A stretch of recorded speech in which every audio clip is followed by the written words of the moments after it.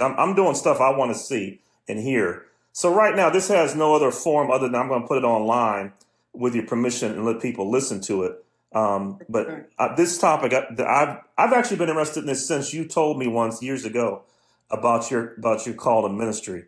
So if you would take as much time or little as you want, just if you could describe to me what was it like for you for that initial call. Well, thank you for giving me this opportunity. You know, the longer you are in ministry, the less you talk about your call story. Not unless you're talking with someone who is recently called into ministry or going through ordination. So this gives me a time to reflect. It was in 1987. I was a senior in high school, and my father owned a painting contracting business. And every summer from the time I was 14 until the time I was a senior in high school, I would work for the company. And prior to this, I had been a member of Peaceful Baptist Church in Lynchburg, Virginia. And during that time, the pastor then, Pastor James Cobbins, must have saw something in me because every Sunday I was the worship leader. And so as 17 and 18-year-old, I was the worship leader of that small church. And one particular Friday, I never forget it, I was painting a house in Westburg, Virginia. And I remember the name of the house, the person who lived in the house, Mr. and Mrs. Angel, because they were, Mr. Angel was a baseball coach of mine when I was probably 9 or 10 years old. Oh. And we were painting his house. And I had gotten pretty good by working in the family business. And one of the criteria of being a good painter, especially when you're working on the outside, of which we were doing that day, is to be able to paint windows and doors. And I was painting a window on a step ladder. And as I was painting that window, I saw myself behind the pulpit. And I heard a voice speaking. So I was not the only one who was at the house painting that day. A couple of other painters were. And I got off the step ladder and I walked to both of them and I was like, did you all call me? Because I heard my name. They was like, no, we didn't call you. And so I went back and I got back on the ladder and started painting the window again. And I saw myself in a vision standing behind the pulpit. And I heard somebody calling my name. So I got down off the step ladder again and walked to the very same painters. And they were like, no, man, we didn't call you. So I went and I again started painting that window. And the same thing happened a third time. Wow. And I got off the ladder again after seeing myself standing behind the pulpit preaching. And, after the third time, you're asking the same question, and they painters and those guys, they really knew how to express themselves. They looked at me like I was crazy. That's like, right. I told you 2 previous times that we didn't call you. What was going on? So needless to say, I was nervous. And when I reflect back on it, I don't know if I did not know what those visions meant, or I was just in denial of it. So that particular Sunday, I talked to my pastor, James E. Cobbins, Peaceful Baptist Church in Lynchburg, Virginia.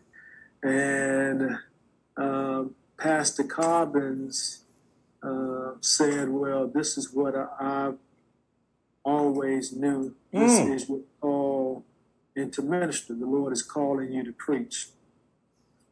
it is then, Brother Kendall, that he gave me some advice that I will always thank him for.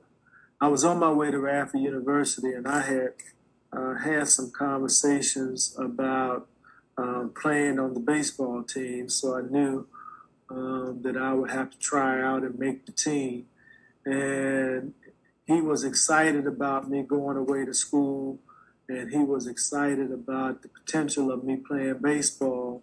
And I think deep down inside, he knew that calling was the beginning of preparation for the calling.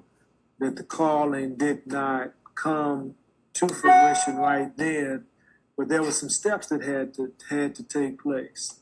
So he told me, he said, go to school, play baseball.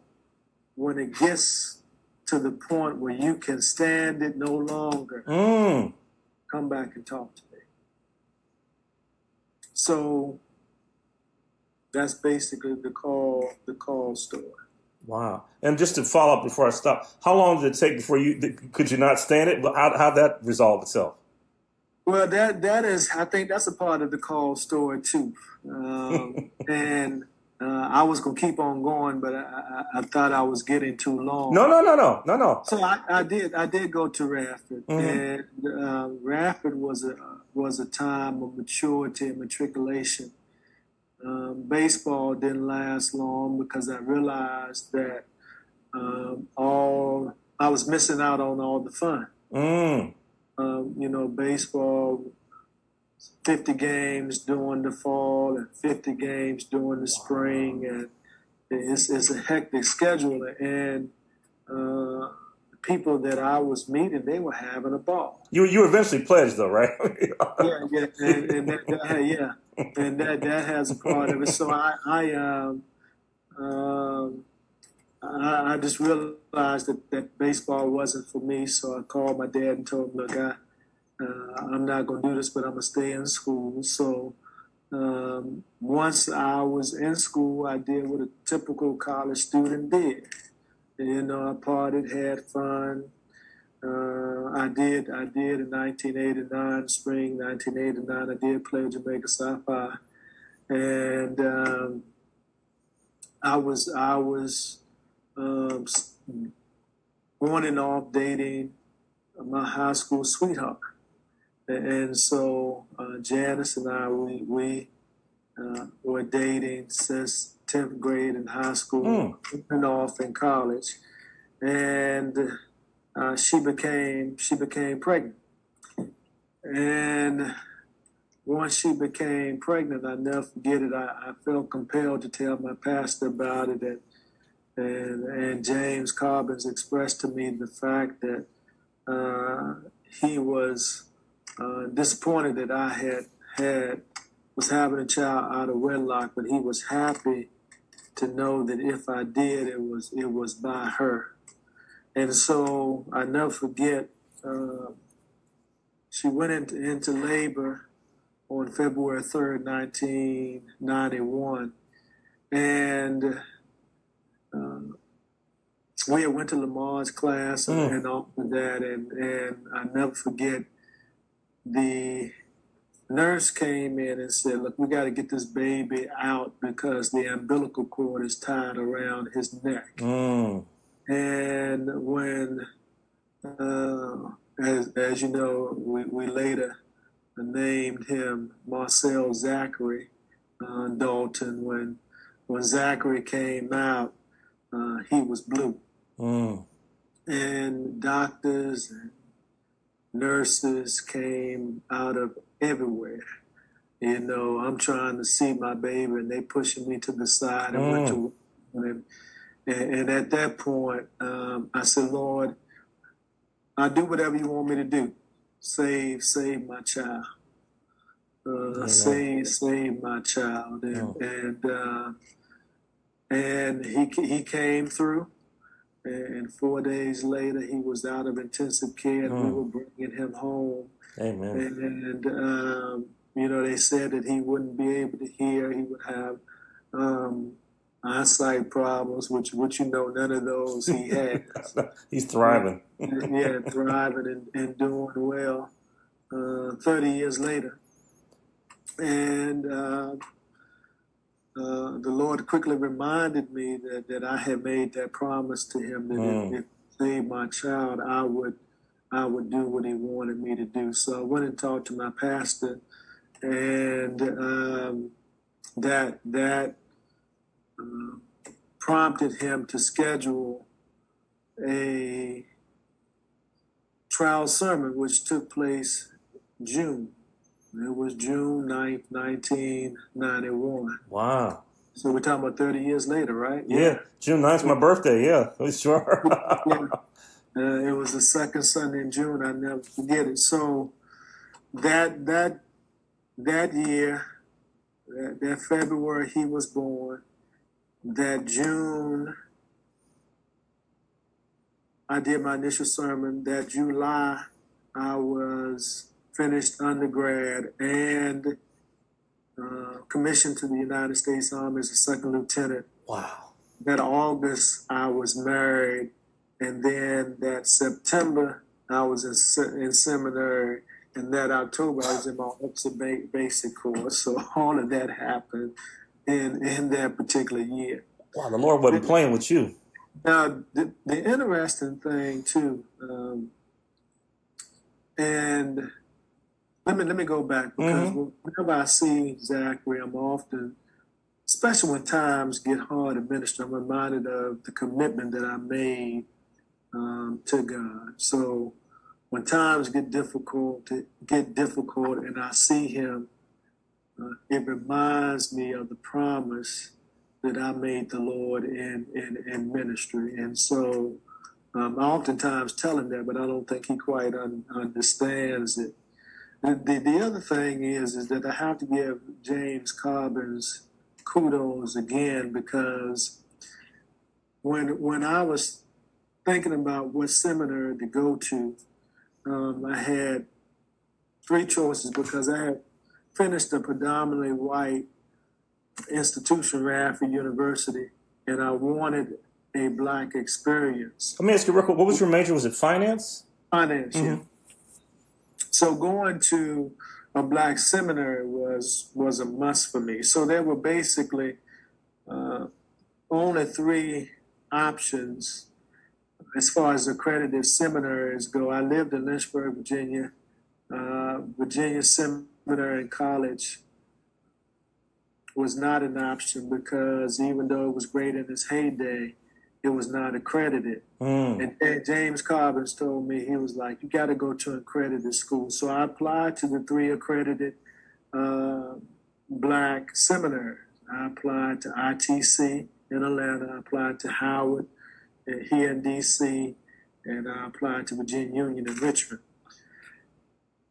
And Janice was in school at VCU.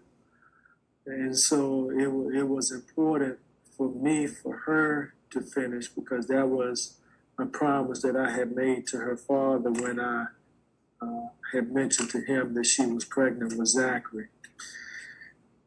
And I was painting, had applied to all three schools, and again, I was painting the particular summer of my graduation.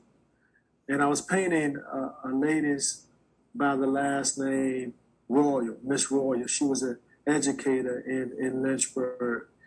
And she had two sons, or has two sons, both are still living. One of them, Frank Royal, who is a dentist in Richmond, a retired dentist in Richmond, and both happen to be men of Omega Psi Phi.